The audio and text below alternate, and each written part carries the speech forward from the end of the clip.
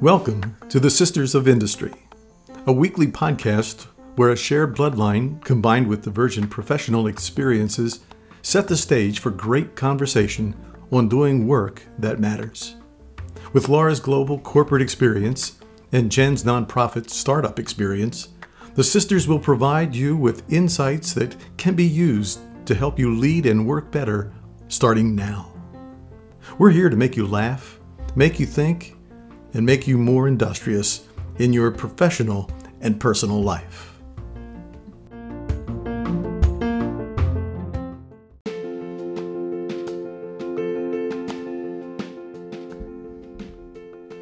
I'm Jen, and in my role as a professional communicator, I prefer headset mics that go over both ears. They're less likely to get knocked around by my oversized earrings. This is not a lie, this is real talk. I'm Laura, and I accidentally specialize in the use of nonverbal cues to communicate. They say that less than 10% of communication is our actual words. I use an awful lot of words, but my face still says it all. Yes, podcasting irony noted. Today we are going to talk about communication, particularly as it relates to change management. This is not about leaders making grand speeches or fancy newsletters. This is the communication that comes in spurts, details, difficult questions, and experience. It is hard work and rewarding work. Let's talk about communicating.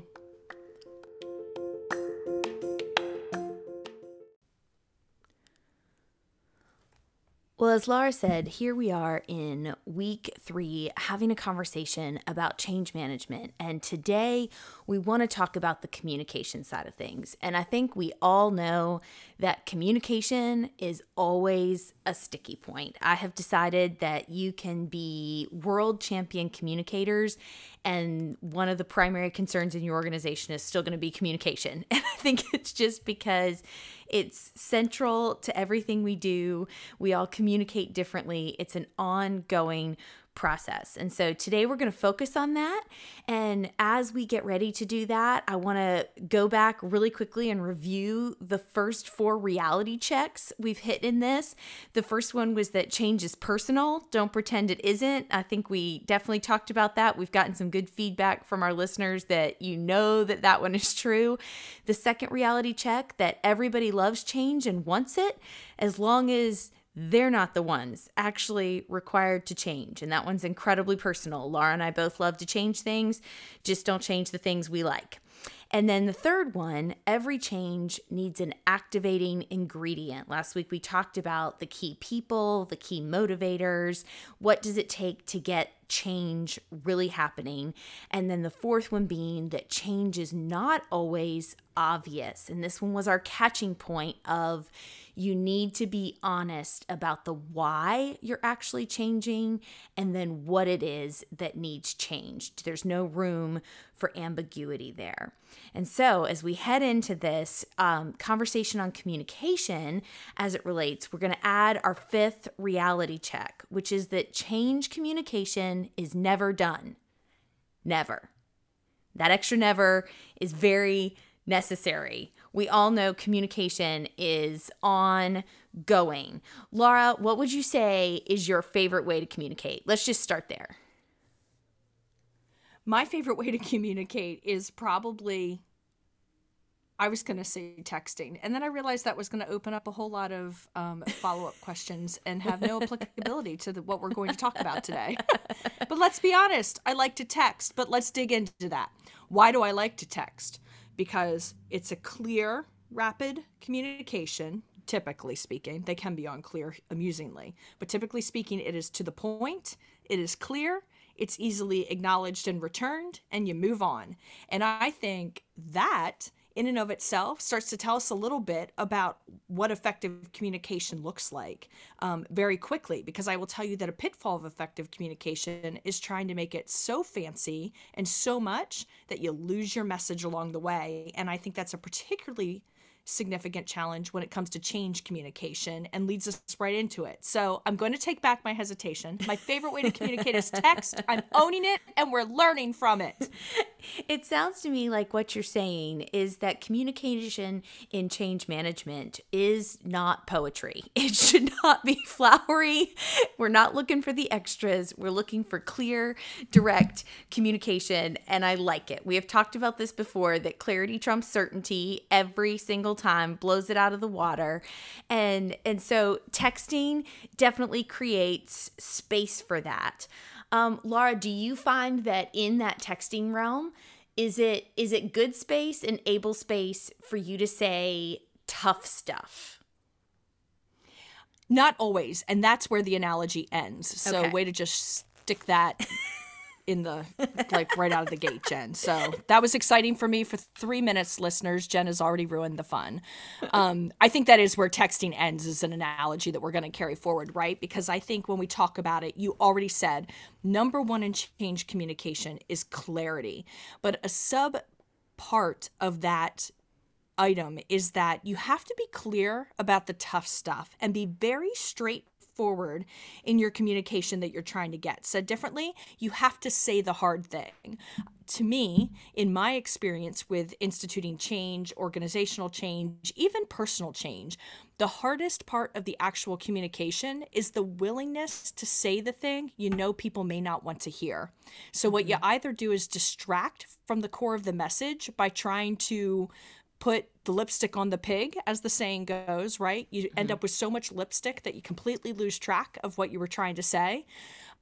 Or you never actually even say the hard thing. You end up completely avoiding it, and you failed to communicate what you set out to communicate. So I would tell our listeners that if you honestly take nothing else out of the next 35 minutes of this podcast, but please keep listening, please keep listening, and leave a review when you're done, please.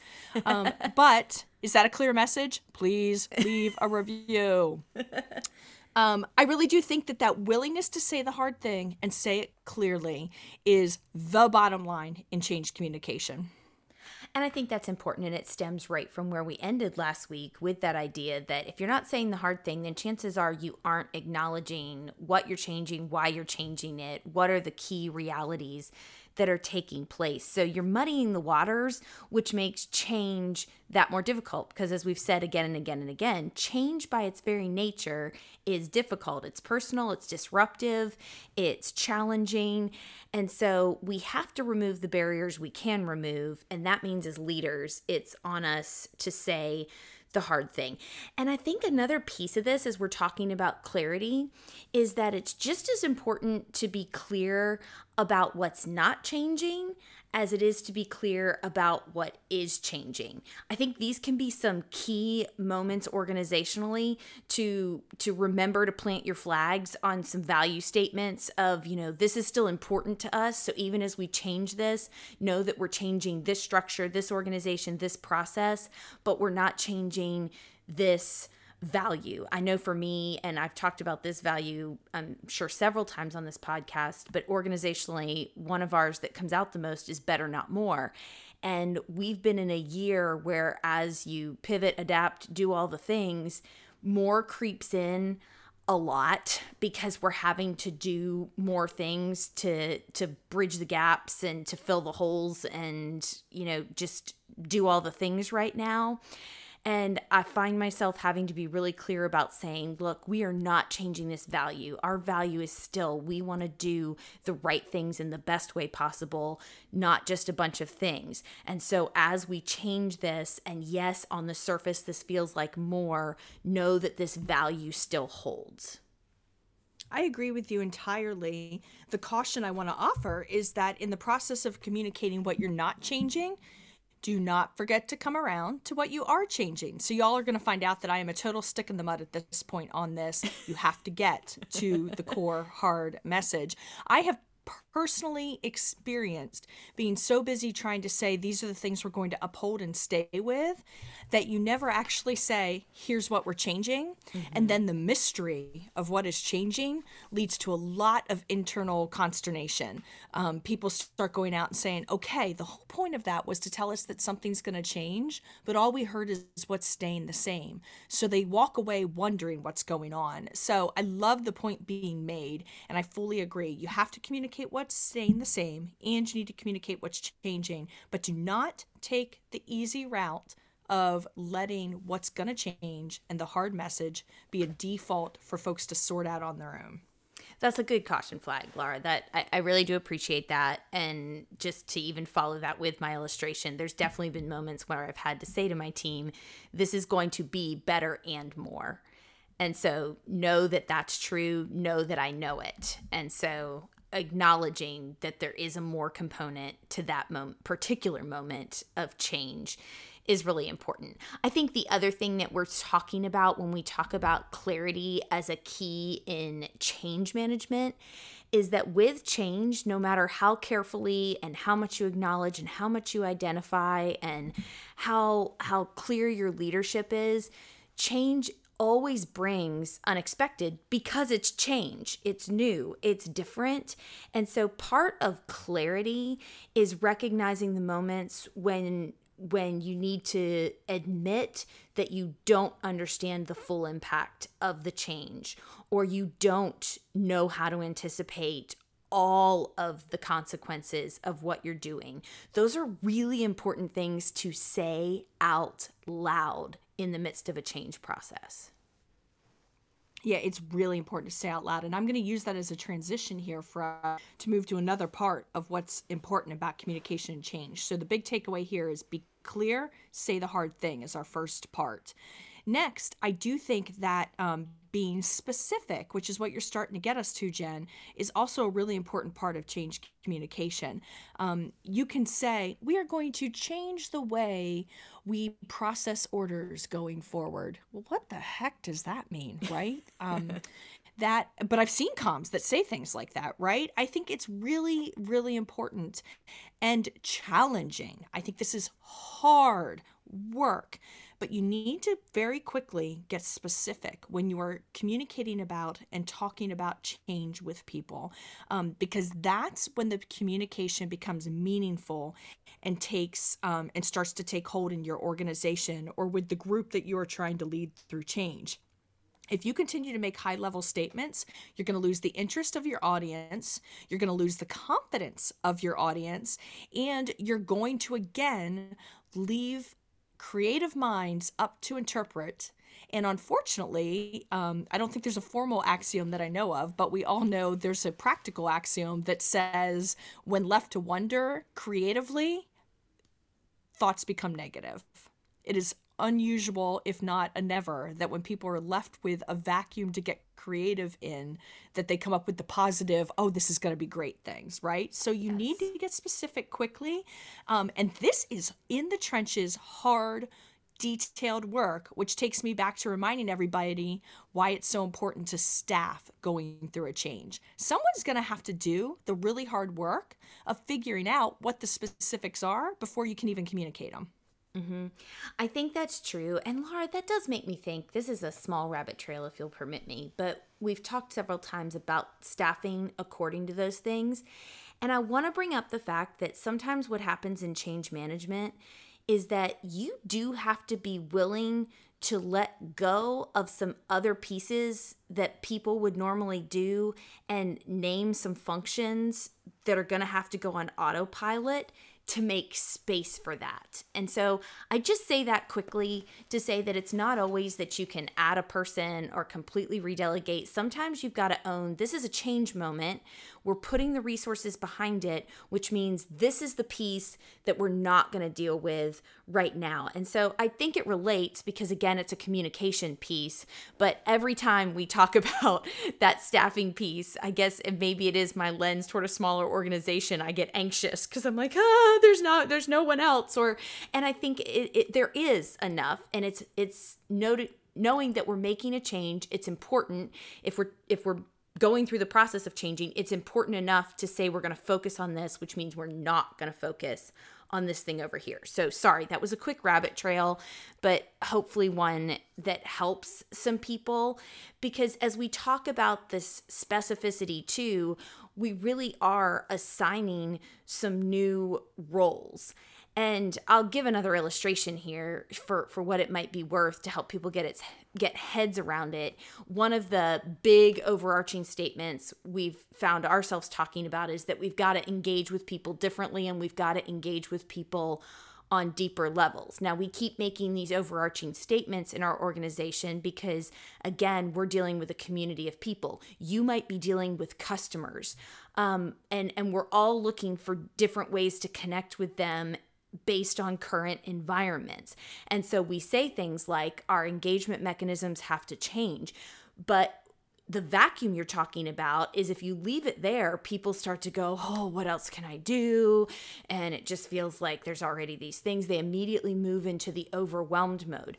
Whereas when you can get specific and say things like, okay, so we're going to base it on the way someone chooses to engage with us. If someone engages with us via our online website contact form, then we are immediately going to take that context to the next personalized level we can get to, which might be that if someone engages us through the website, they've given us an email, now we're going off of a company website and we're going to do a one-to-one email communication that makes that engagement more specific. So that's just a quick example of taking a general idea, but then giving everybody the immediate modes of what this means is for every engagement, we go one deeper. And let's talk about what that looks like for each level, each piece of the engagement. What's the next level? Now everyone's clear and they don't have room to get overwhelmed about how they're going to do that. I think that's fair. And I think that is the very classic concept of here are our focus points. And a lot of times you put out focus points. We're going to engage differently or better, right? To use the example you were carrying forward. Focus points are meaningless if you don't talk about the levers you're going to pull to activate them. And that, again, is a type of specificity. How do you say that word? Specificity. I can't say that word. I am not, as you said, a professional communicator with a Britney Spears mic, and there's a reason I'm not one. That's a form of being specific. Here's our high-level objective. Here are the levers we're going to pull to go about it. And I think the other thing that you have to be specific about that you were dancing around there a little bit is that you have to acknowledge that there are things that you're not going to do. Not just the not going to change. There are things that you're not going to do. You started to go there as it relates to how you resource things. But I think also when you're choosing focus points, things you're going to change, things you're going to improve, you have to acknowledge that you can't do everything. I often, and I've actually not introduced this specifically on our podcast yet, but I like to refer to it as the freeze and finish. You got to freeze and finish. And what I often mean by that is there comes a point that you have to freeze what your top priorities, your focus points, the things you intend to change, all of those things, the amalgamation of those, you have to freeze that list and say, these are the things we're going after, and then finish that list. Because one of the ways that you can convolute communication, and particularly change communication, is when you continually move the objective to the point that people have lost track of what's most important, what is being changed or not changed, and what they're supposed to prioritize and focus on and resource. So it's really important that you get this concept as you're being specific about change of focus, freeze and focus, freeze and focus, freeze and finish, because you have focused, which is the end game here. That's what you really need to be thinking about. And that helps deal with a concept we're going to get more into in the next 2 weeks, which is change fatigue. You have to be willing to freeze your overall plan and finish some things before you introduce some new ones so that you can overcome the fatigue. So Jen, that's a whole lot of F words that we are using here to get through change management. I don't think that's entirely an irony that should be lost in this moment. I will allow those F words. In fact, those are going to be some new favorite F words. I like that a lot. Freeze and finish, freeze and focus. Okay, so in an effort to practice what we're preaching here, what we're offering in terms of keys to effective communication, specifically when it comes to change, are that you've got to have clarity and specificity.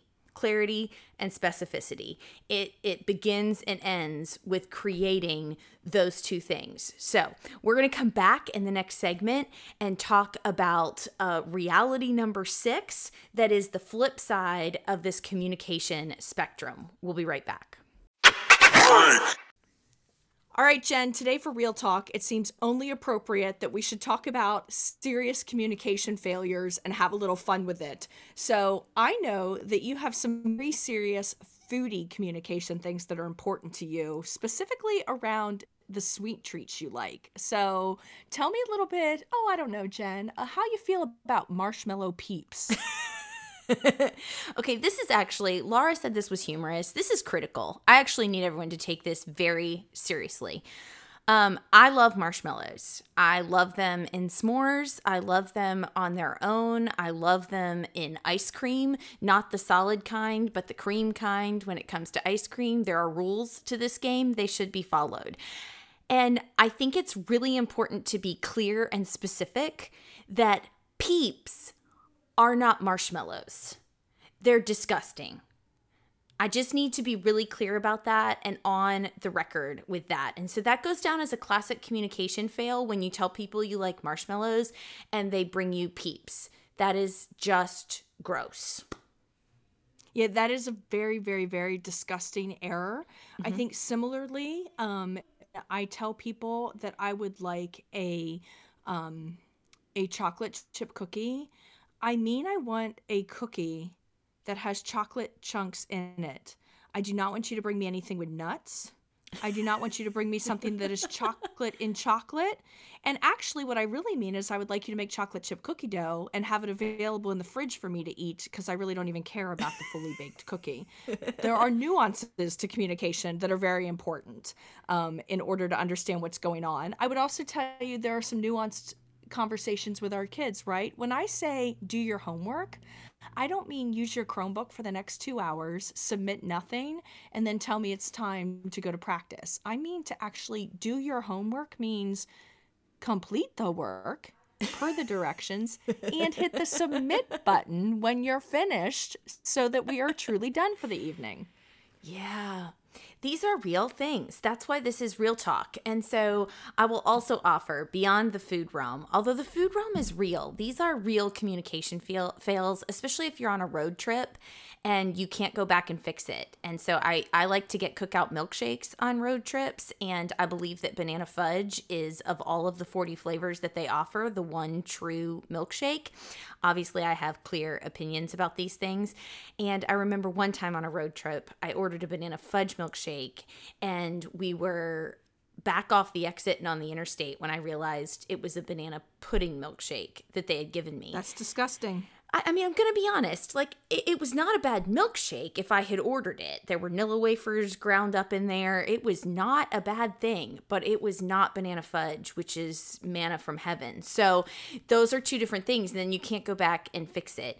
And I think it goes without saying, Laura, with a Real Talk piece here to communication, is that when you forget to share critical information with key players, it goes beyond a marshmallow incident to a real thing. And I will offer as a communicator that I have a books and books worth of communication fails that I could share.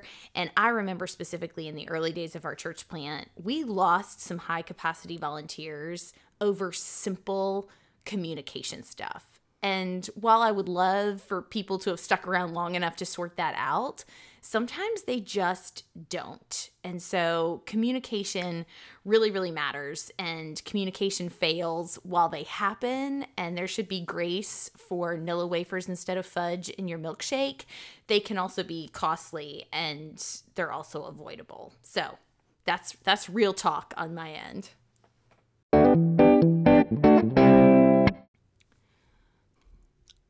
It is time to keep on communicating about change, and Jen and I are going to now flip the communication coin and get you right to reality check number 6 in change communication. And specifically here, it is that most change communicators forget the listening part of communicate. I'm going to say it again. Most change communicators forget the listening part of communication.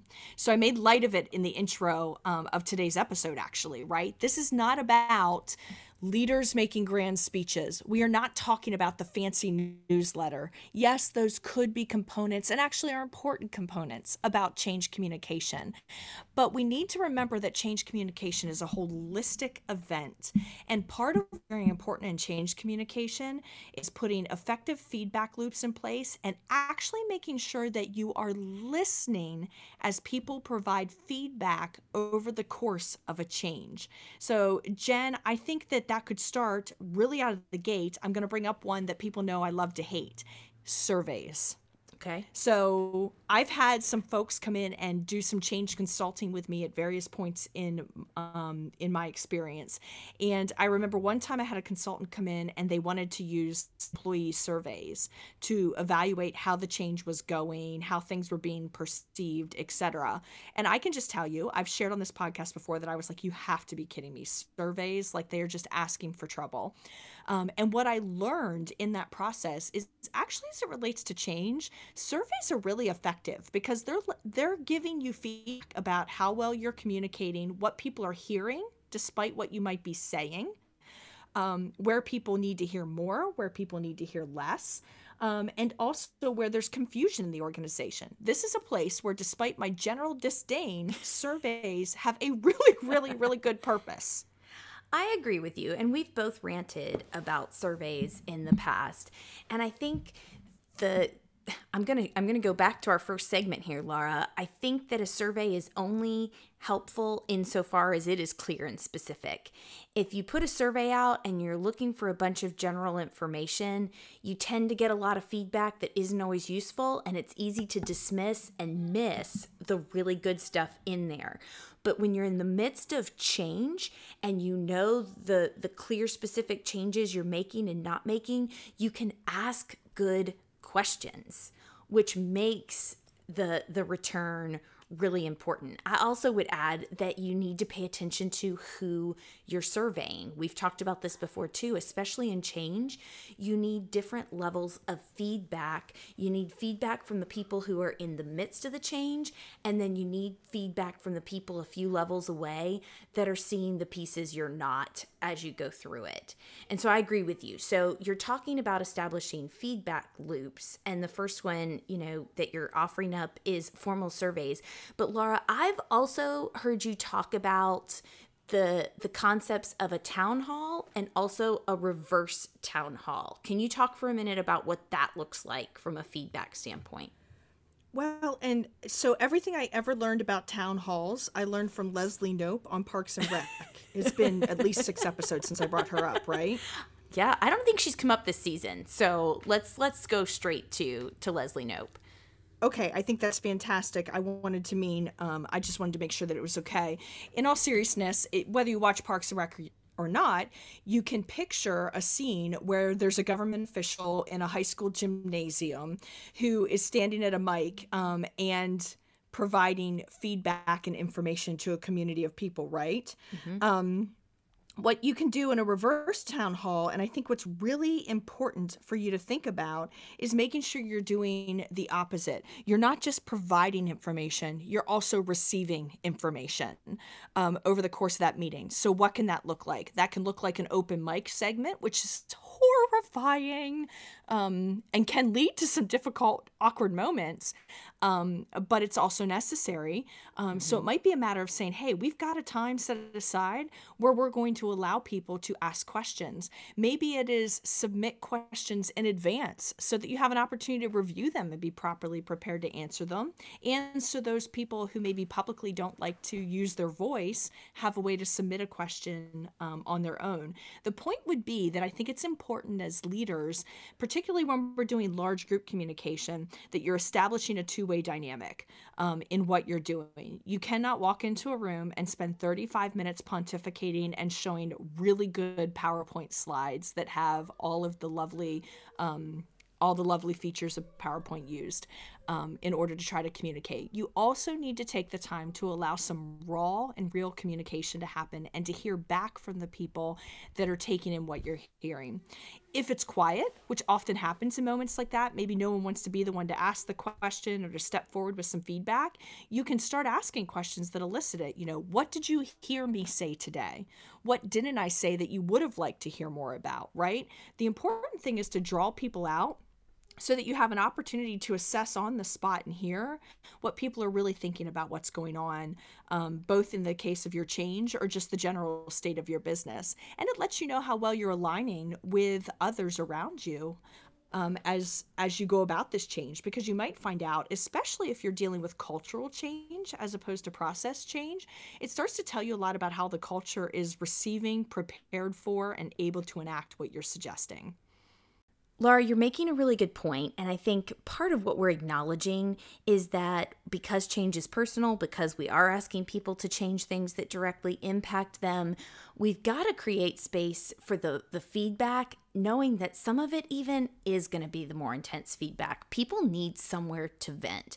And I'm going to go to a really low-hanging fruit illustration here, and it's the fact that with our schools this year, we're in nonstop change. So anyone who's in school administration or teaching right now, this is just a full year crash course in, external change management and having to completely reinvent the internal. And there are obviously so many stakeholders in every piece of that change.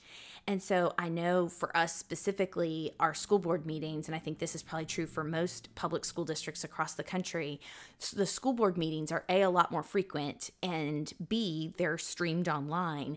And I have seen our school board get better, I'm going to be cautious with that word, but better at creating more platforms for people to submit questions, and also giving people the actual processes for, we know you have feedback, we know you have concerns, we know there's frustrations, here are the best ways to give those and to bring those forward. And so they've really structured that into the conversations instead of just, your typical, okay, we have, this space for community response or questions or anything else. Knowing that there's so much of it, they're making space for two direct people that have submitted and are at the meetings and offering things, but then places for people to go online and offer the things that will be addressed. You have to give people room to vent and get out those pieces. Yeah, there's no doubt about it. And I think one of the things I want to add to that is, one, venting has a negative connotation. So let's just acknowledge that venting doesn't have to be bad. There's an element of venting that is nothing more than validation, right? It is allowing folks the chance to say something out loud and to know they were heard. In fact, I want to take us to the next point of this listening part, which is to say that listening sometimes is honest to God, just that. Listen. This is not asking for a fix. It's not asking for a elongated response even. So I compare this to marriage. It's an often noted marriage thing, right? Like when I carry on in the kitchen to John about something that is making me crazy, I'm not asking him to give me 3 fixes that I could implement in order to make it better. I am asking for him to listen and go, you poor thing. I am so sorry you have to deal with that. What can I do? Right? I'm not asking for a fix. And I think we need to give other folks the benefit of the doubt and the acknowledgement that we're all human, that a lot of times what might be perceived negatively as venting, sometimes people just need to have the chance to know they said their piece, get it off their chests, and know they were heard. And they're not necessarily even looking for you to change paths or to fix the issue. They just want to know that they were heard and they at least had the chance to say it out loud productively. And I think it's only fair that we give people that opportunity to effectively communicate, particularly in times of change, and that we give them the benefit of the doubt that they're not saying everything because they want us to change and alter the course in this change we've implemented. They truly just want to say something out loud because it's concerning them. And a lot of times in the saying it out loud, it becomes less scary. I agree with that. I'm really glad that we got there. And if I can offer really just a nuance to that, in something that I've learned a lot in recent years, is that when it comes to listening, there is a difference between understanding and agreement. And sometimes we confuse the issue because we feel like someone is supposed to listen to us or we're supposed to listen to them until we've reached agreement. And that's not always going to be the case, especially in a change process. It's not even always the goal. You need the tension. You need the disparities to work through where you're going and what's next.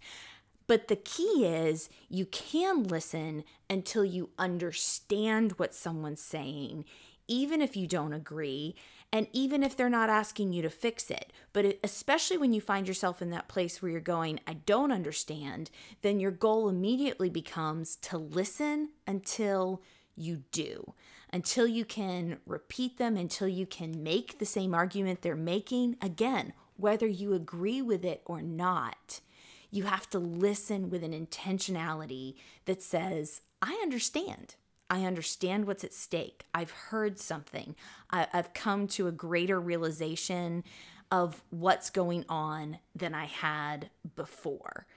And so I think that whole listening side of communication, of what you're talking about, that acknowledgement, the, making space for the feedback loops, it's critical.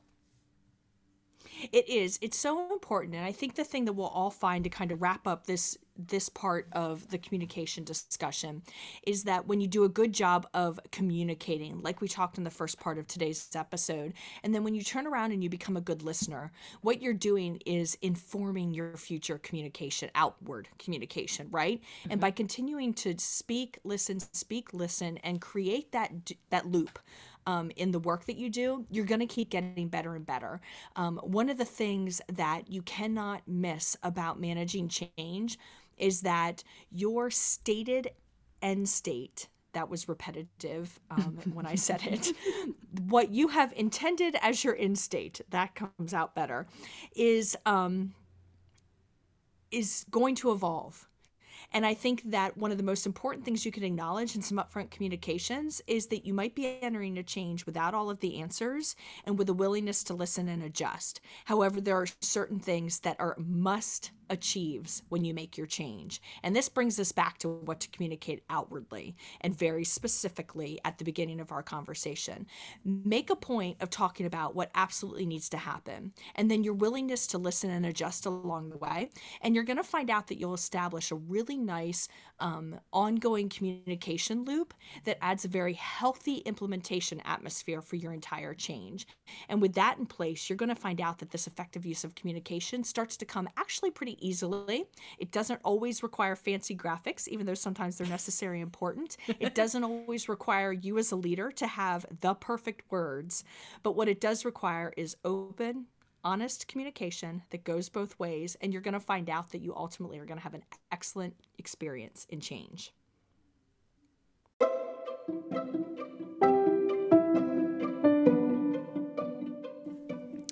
Today on Memory Lane, we want to give a nod to the current season we are in. Now, that itself opens up a debate about whether Thanksgiving is a season or a day, and hence when we can begin Christmas, but we are not here to solve those problems today.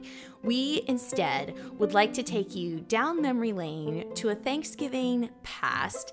And I will say that in my married life, I mostly do Thanksgiving with my husband's family, but this particular Thanksgiving, we came to Pennsylvania to celebrate with Laura and her family and our parents and our mom's extended family. And the food was amazing. There was no shortage, and there was one item in particular that, let's just say, no one went without. Laura, tell us what happened. So to this day, Mom and I still joke about the year that we made 20 pounds of potatoes for our mashed potatoes. Some context is probably important. No, we were not feeding 60 people that day. I would estimate that there were probably 18 to 20 of us at that particular Thanksgiving dinner. Most of you that prepare Thanksgiving, and even those that don't, would probably guess that that is probably about 10 to 15 pounds of potato usage at the most, especially for a meal where there are many, many, many sides, and this is just one of them. But Mom and I had a little bit of a miscommunication that day about when we talked about how many potatoes should we make. And I remember at some point it being said, let's do 2 bags to be safe. We had different definitions of what 2 bags were when that was said out loud, admitting that I probably was the one in error because, let's be serious, we should be assuming a 10-pound bag of potatoes, right? I don't know what I was really thinking, except maybe the fact that my kids were still pretty little, so I probably only bought potatoes in 5-pound bags at those times, whereas now I need like 40-pound bags to get through the week. So we ended up using 20 pounds of potatoes. Oh yes, we turned that all into mashed potatoes on that fateful Thanksgiving day. And then we proceeded to eat those potatoes for weeks, if not months to come, in the form of, fried potato cakes with breakfast, the topping to shepherd's pie, remashed mashed potatoes, which, by the way, Thanksgiving tips and tricks, if you add a little bit more milk and butter, remashing goes beautifully on a frozen mashed potato bag. So we learned a lot about freezing and reusing mashed potatoes that year, but it just shows how important communication is. When you say, let's make 2 bags, you should probably specify the size of the bag intended. Thanksgiving 101 right here. I think this is good. These are good tips, friends, as you prepare your Thanksgiving feast. I do want to add to that one of the things I remember is that, y'all had done the shopping, so I wasn't around for that part, but then I do remember being in the kitchen as we were peeling these 20 pounds of potatoes. And there were several points at which we went, are these too many? Is this going to be too much? And we just kept laughing and we just kept peeling. And so, Laura, I would like to say that at the very least, we get credit for freeze and finish. Yes, there was a lot of freezing and finishing. I'm not so sure that we aren't still freezing and finishing. So I think that is a fantastic reference to my earlier point. I also want to close this memory lane moment by acknowledging that this is evidence of how lovely our mother is. I'm positive she knew that was too many potatoes and that we were learning a lesson in the course of that event. But I'm also positive that I was being pretty forceful about, let's just make them, it'll be good to have them. And Mom was like, yeah, we're going to let her learn in our sweet and wonderful mom way. So what are the takeaways? Don't overdo the mashed potatoes. If you do, freeze and finish, and always listen to Mom. Happy Thanksgiving on this memory lane.